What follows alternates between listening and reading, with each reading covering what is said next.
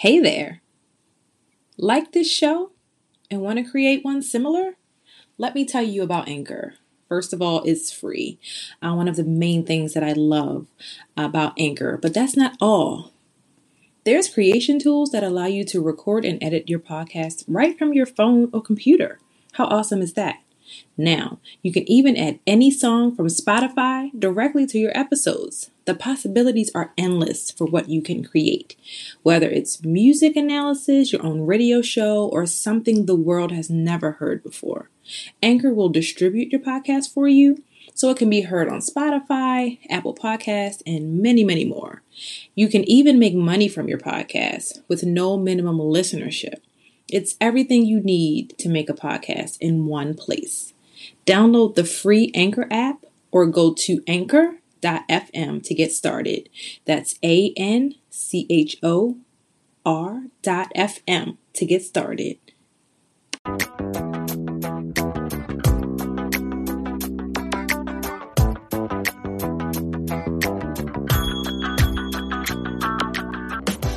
Welcome to the Kidney Connection, a weekly show about Dallas's wellness, kidney health, and how to make holistic choices that can lead us to the healthiest possible versions of ourselves. I'm your host, Ebony G., a registered nurse in Baltimore, Maryland. For more information and free resources to help you get started, please visit our website, www.lwapllc.com. I really hope you enjoy listening to this show, but just a reminder, this show is not a substitution for medical diagnosis and treatment.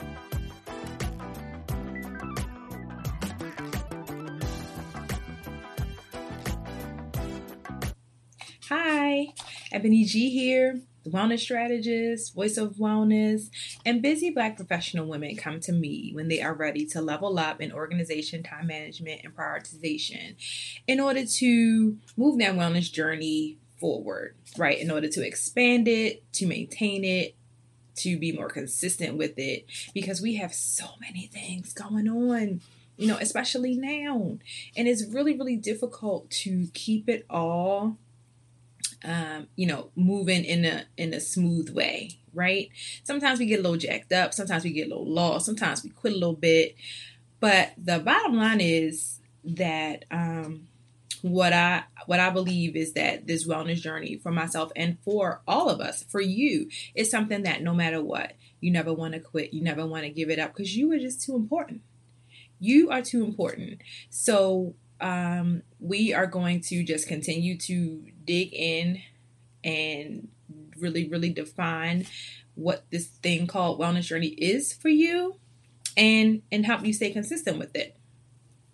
When I'm not doing these videos and teaching the people, you can catch me on iTunes, my podcast, The Kidney Connection, or anywhere where you can listen to podcasts. Really focuses on overall health and wellness with a focus on kidney health because, as the title says, The Kidney Connections, the kidneys are really the connection to your health. They really link everything together.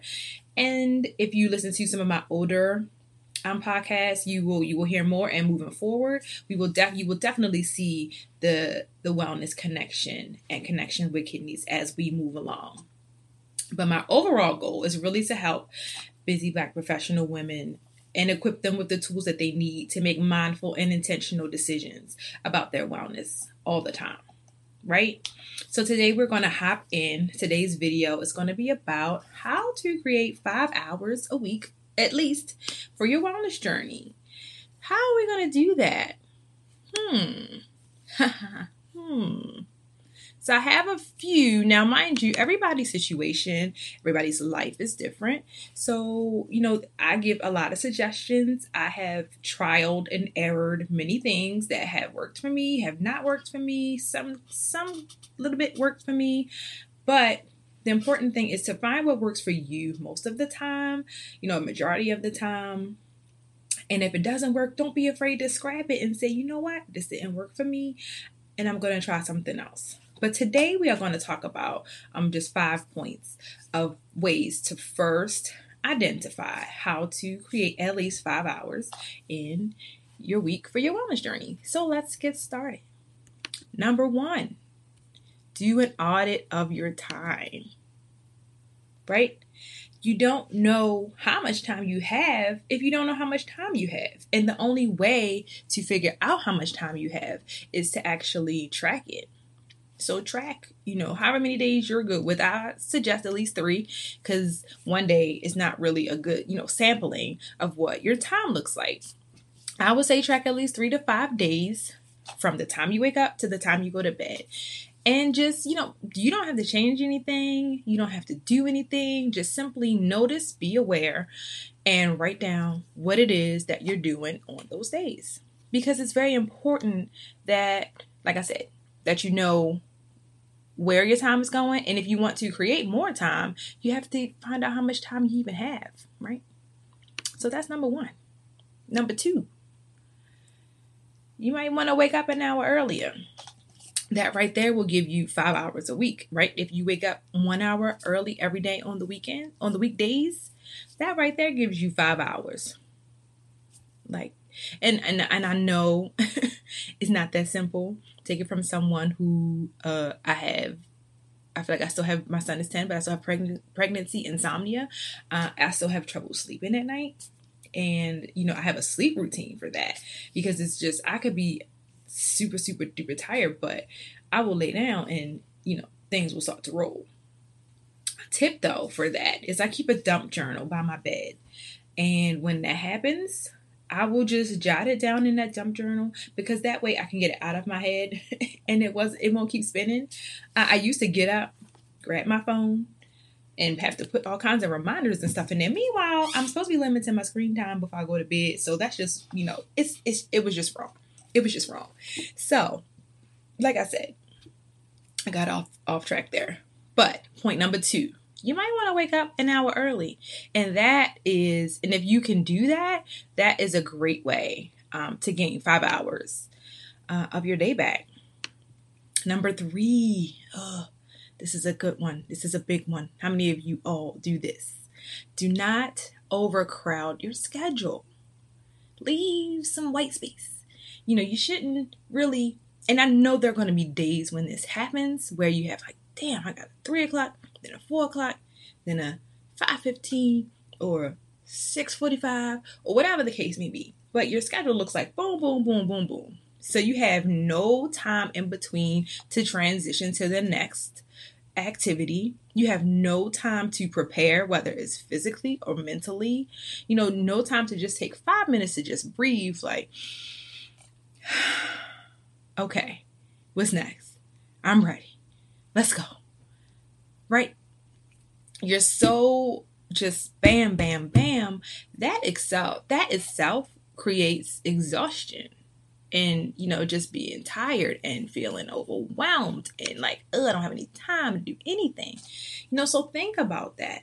You don't want to overcrowd your schedule, and you want to try to leave, some white space. But to me, point 3 takes you back to point 1 and doing a time audit. Because if you don't know how much time you have, then you won't really know how to create that white space for yourself.